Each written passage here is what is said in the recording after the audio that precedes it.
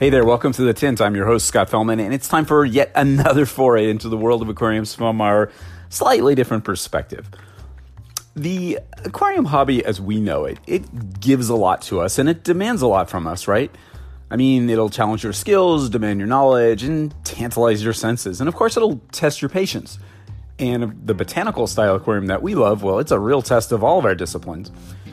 Excuse me, it's not an instant gratification sort of thing, is it? It requires us to apply enormous amounts of patience. And this, of course, is something that we've discussed many times before, but it deserves yet another look. And I ask you, are you one of those people who loves to have stuff like right now? You know, the kind of person who just wants your aquarium finished? Or do you relish the journey of establishing and evolving your little microcosm? I'm just going to go out on a limb here and postulate that you're part of the latter group. I'm not sure exactly what it is, but when it comes to the aquarium hobby in general, I personally find myself playing what is called in many endeavors like sports and business, a long game. I'm not looking for instant gratification. I know, we all know that good stuff takes time to happen. I'm certainly not afraid to wait for results. Well, I'm not just sitting around in a lotus position either, waiting anyways. However, I'm not expecting immediate, results from everything that I do. Rather, I'm okay with doing the necessary groundwork, nurturing the product along, and seeing the results happen over time. Yeah, that's a long game. If you're into tropical fish keeping, it's almost a necessity to have this sort of patience, isn't it? I mean, sure, some of us are anxious to get that aquascape done, get the fishes in there, fire up the plumbing in the fish room, etc., etc. We all seem to understand that to get good results, truly satisfying, legitimate results, things just take time. Yeah, sure, I'd love it if the annual killifish eggs hatched in 1 month instead of 7 to 9 months, for example, but yeah, well, I wouldn't complain, but I do understand that there's a world the way it is and the world the way we'd like it to be. I've learned in the many years that I've been playing with blackwater tanks, for example, that the tank doesn't just get where you want it overnight, or even after a week or two. You know, initially you see that burst of tint in the water, that sort of earthy vibe, and, some of the materials start breaking down. But for a while, your carefully conceived aquascape looks just like a stack of wood with some leaves and seed pods thrown on the bottom, doesn't it? Perhaps almost clinical in appearance. Not quite there just yet, right? We have to wait for nature to do some of the work.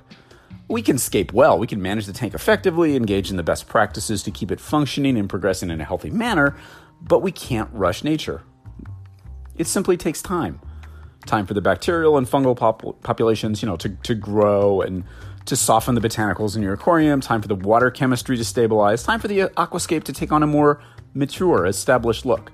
It's not really 100% in our control, which is kind of cool, actually. There's that certain randomness about a botanical style aquarium, or any aquarium for that matter, which makes the whole process just that much more engrossing, if you ask me. We as hobbyists just need to supply the patience. Some of us are impatient, however, which begs the question, are you an impatient type of fish geek? I mean, be honest with yourself.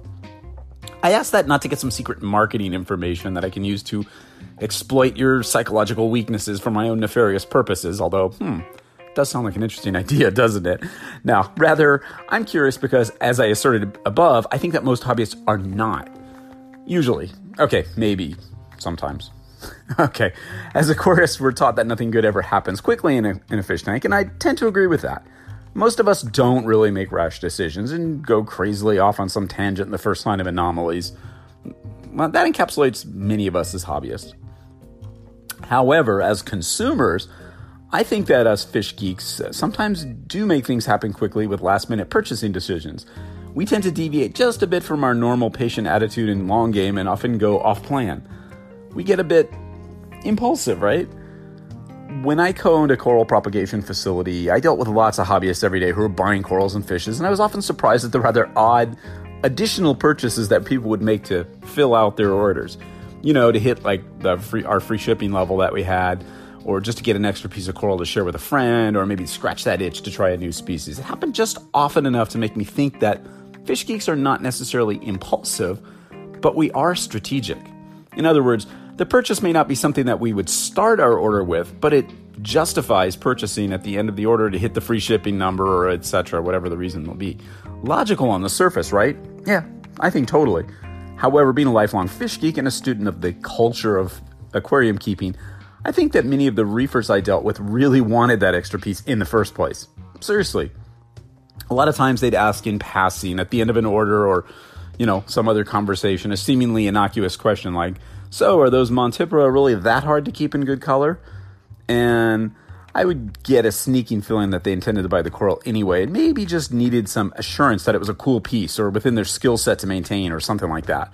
The so-called impulse buy was almost always something that was totally unrelated to their primary order. For example, they'd order 5 zoanthids or, soft corals, and then all of a sudden they'd add a hard coral, a Acropora, at the last second, which is very, very like a fish geek, isn't it?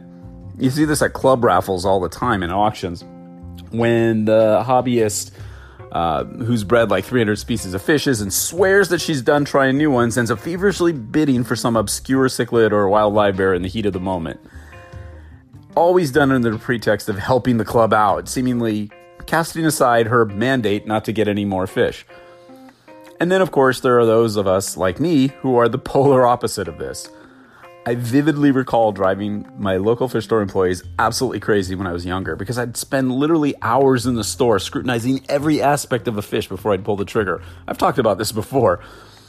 Or sometimes not, which that must be why I drove them crazy.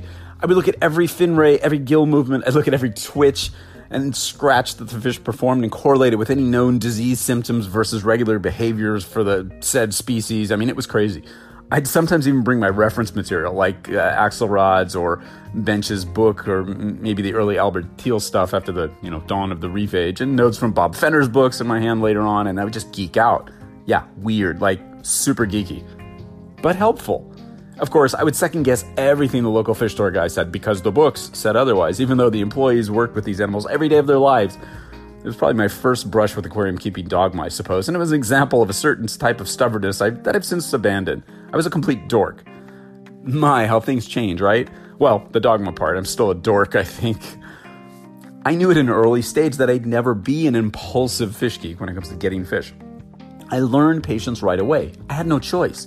I think that in my case, it came about largely because when you're a kid and you have a 10-gallon tank and $5.67 in change that you painstakingly save for months to spend, you have to make every dime count. You need to be absolutely sure of your purchases. I was very thorough, like obsessively so. Even as an adult with a 225-gallon tank and much more money to spend, I still found myself doing the same thing. Okay, maybe with an iPhone in tow, open to fishbase.com or whatever, but I just guess I'm at the other extreme. It could take me like a year to stock a 50-gallon tank fully.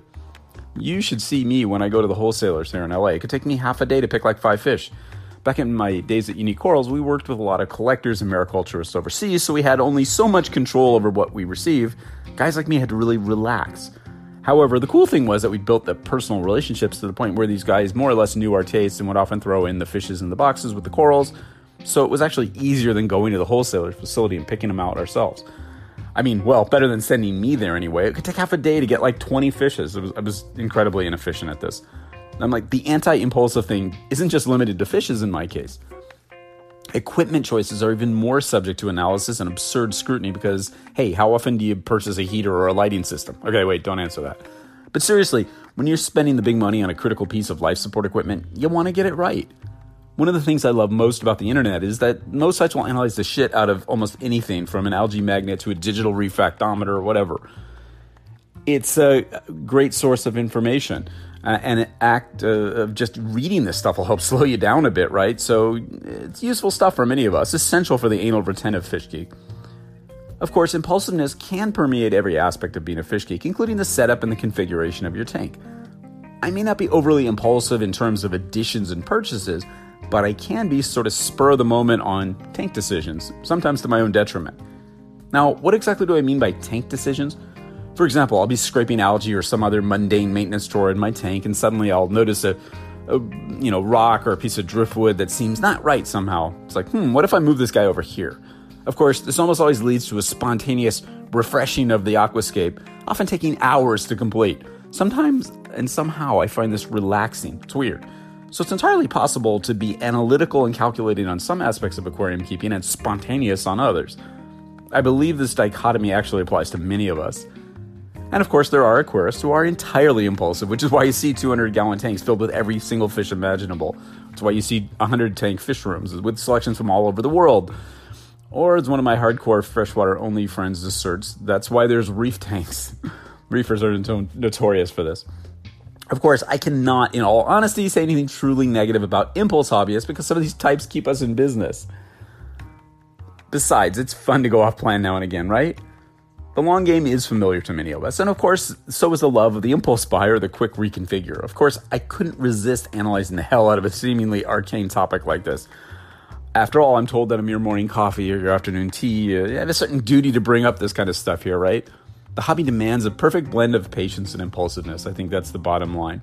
My advice, stay impulsive while staying patient simultaneously. I know that's helpful. Stay crazy, stay motivated, stay fun-loving, stay adventurous, and just a bit weird. Oh, and of course, always stay wet. Till next time, this is your host and fellow aquarist, Scott Fellman from Tennant Aquatics. Thanks so much for spending part of your day with me. I look forward to seeing you on the next installment of The Tint.